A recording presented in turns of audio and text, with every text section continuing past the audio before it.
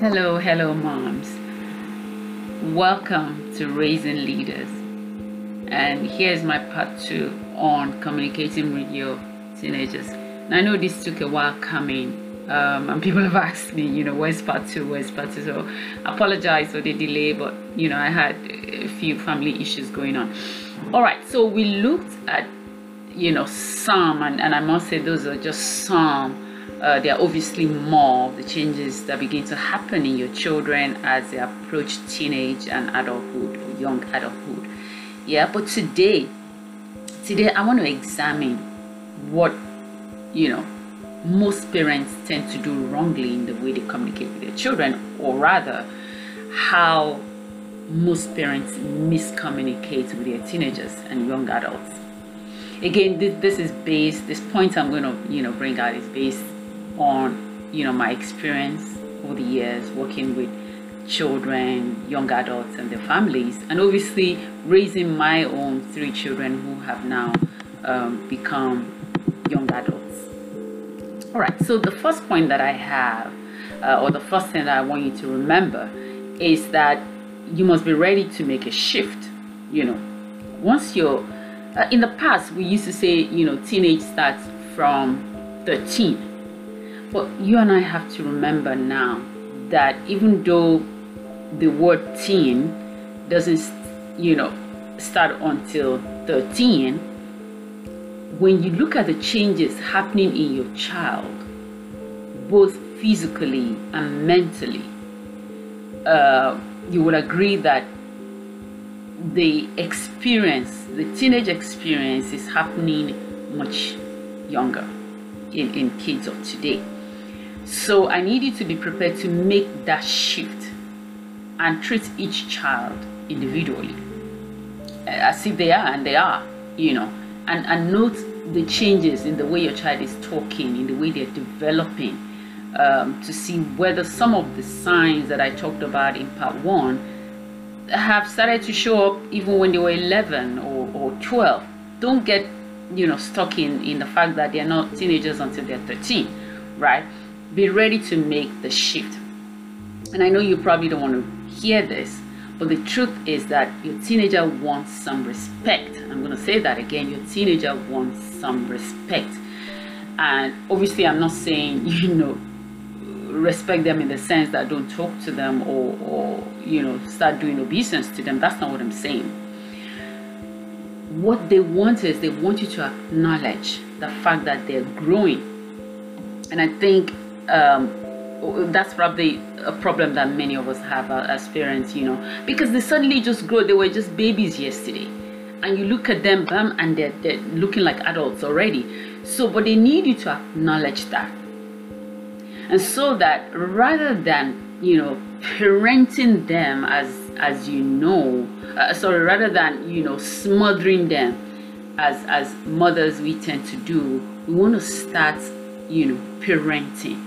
We want to start leading and mentoring once our children start moving towards the age the teenage, right? And so when I say leading, this is what I mean, and that's my point 1. Point 1 is lead your teenagers, right, instead of mothering them. So I'm trying to define what parenting is now to parents that have teenage children and young adults. First thing there is to lead them, and this is what I mean. Let them see you do what you're asking them to do. You be the mirror, and this is again where mentoring comes in. You be the image that is, and I'm not saying you do this in a way to spite them, in a way to show that you're better than them. No, just give an example of how they could do what you're saying or what you're proposing. Again, another word you might want to replace as they grow into like 16, 17 is proposing rather than saying, I want you to do this. I would prefer that you do this. I would rather you do this. Why don't you consider this? Because what it is at this point is they want some ownership of their life.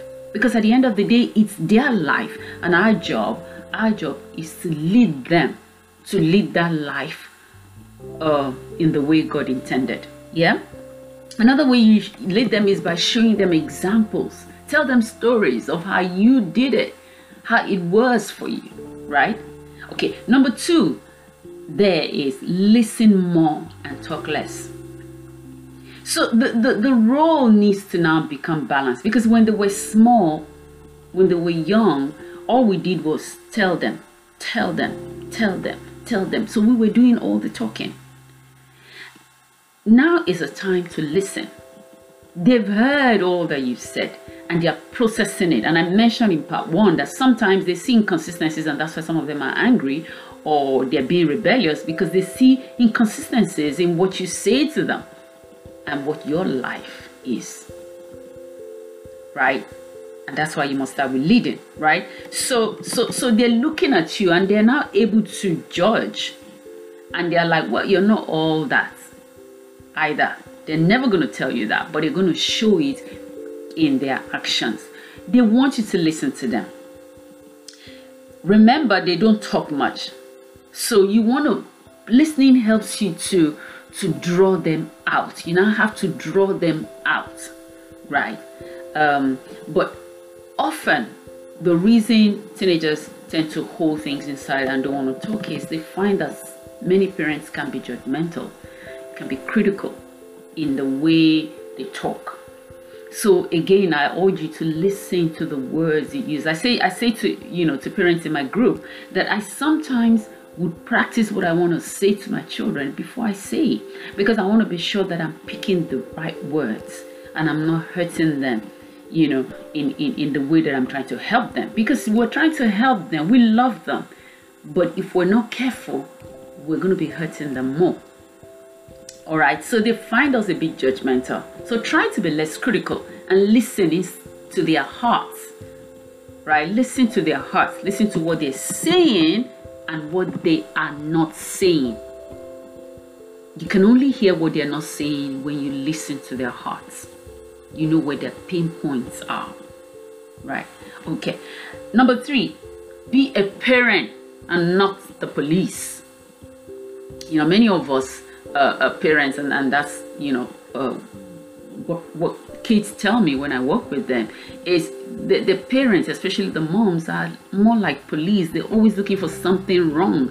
There was a child that said to me, well, my dad, it's okay if you do your exam, pass your exams well. It's he really talks about it, but when you do something wrong, then he wants to jump through the roof. He's angry. He said, but how about all the things that I did right? So let's not be the police. Let's not be too quick to point out the things that they're doing wrong. A parent complained to me that the child used to be very clean, but now in teenage they don't clean their room. The room is always filthy and all of that, and you have to tell them to come. So I said to her, give him ultimatums. Give him, just tell him, I need you to clean your room. I'm coming to inspect your room tomorrow, right? Instead of keep telling him, clean your room. It becomes a song after all, and after some time, and they become desensitized. If you keep saying the same thing over and over and over again, they become desensitized. You don't want that. You want your voice to still have power and authority. All right? And so remind them, but maybe in different ways, instead of saying it the same way over and over again. Right? Number 4, affirm them in less obvious but specific ways. So instead of saying something like, I know you can do it, or you're a very intelligent or smart boy, they find that patronizing and they hate it. They don't want you to patronize them. They want you to validate them. There's a difference. You see, those expressions will work for children that are younger. They want to hear that. Oh, you're fantastic. Oh, you can do anything. You're good. But once your child gets to the point where they're trying to discover their true selves, different from who you have been telling them they are. It doesn't matter how much you tell your child as a kid that they're good, that they're intelligent, that they're smart, or that they're beautiful. From the age of 13, maybe 12, sometimes even younger, they then now begin to soul search and begin to self-evaluate themselves, and oftentimes they find themselves not, good enough, and that's why we say low self-esteem. So it doesn't matter. It does matter what you tell them. Let me not say that. It does matter what you tell them, but you now have to say it differently when they're in teenage, because they're processing it differently, right? So if you say something like, do you remember when you won the gold medal at the race? Take their minds back to the things they did well, but be specific. Make specific references to specific things that they did. That's how you validate them as teenagers, right? Say things like, I like the way you do this. Or, I was waiting for you to come back from school because I know that you can fix this for me. That's how you validate teenagers and young adults. Yeah? All right. So number 5. They may look like you, but they are not your clones. I need you to remember that. That's really important. Your children may look like you, but you must remember they are not your clones. And I got this point from working with a young adult, and we were talking last week. And she said, parents need to remember that their children are not their clones. And I had to go back and think as a parent as well. Because I have a daughter that looks like me. Everybody says she looks like me. She acts like me in some ways, in many ways. But in some ways, she's very different. And I struggle with that sometimes. I struggle with that. And so you probably do the same. But when this young lady said this to me, I had to take it on myself first. And I'm giving it to you now as parents to also take it on. Your children are not your clones. They have different DNAs. They have, different personalities. Yes, there's some things they will do exactly the way you did it. But there's some things they will do differently, because, again, you have to remember that they're growing up in a different environment than you did. And so what we need to do as parents is, regardless of the environment that they're growing in, we want to be there to help and guide, such that they become the best version of themselves, not the best version of you, not the best version of your husband, but the best version of themselves. This is critical to remember. All right. Now, the last point that I have there is be prepared to seek professional help for your children. Be prepared to seek professional help. Now, this is where I find a lot of parents of teenagers and older kids wanting, because we are afraid of the stigma. We think when we seek professional help for our children, then there must be something wrong with them. Then they become labeled or as crazy or schizophrenic or whatever. But that, you need to look at it objectively. Your children, from sometimes I've worked with kids from the age of 10, 9 on an occasion, because it's better, they say a stitch in time saves 9. When you notice that there are early indications of problems, that's when to nip it in the bud. Don't wait until it becomes a major issue in their lives. First, it will cost you more time. Second, it will cost you more money, because they may have to go from one professional to another. They may start with a psychotherapist. They may need a coach. You know what I mean? So don't overlook the early signs, because these children are teenagers, they're trying to figure out their lives. And that's the reason many of them are acting up. That's the reason many of them are angry. They're trying to figure things out. And you're probably the last person they want to talk to about their failures and challenges. They want to talk to somebody else. It's not you they want to talk to, because they fear that you're going to judge them. They fear that you're not going to listen to them. You're just going to come to a conclusion and give them a prescription. They're not looking for a prescription. They need help to sort it out themselves. Don't forget that. And that's what a coach brings into the picture. And if your children have gone through some traumatic experiences, then they need a psychotherapist to help them unravel.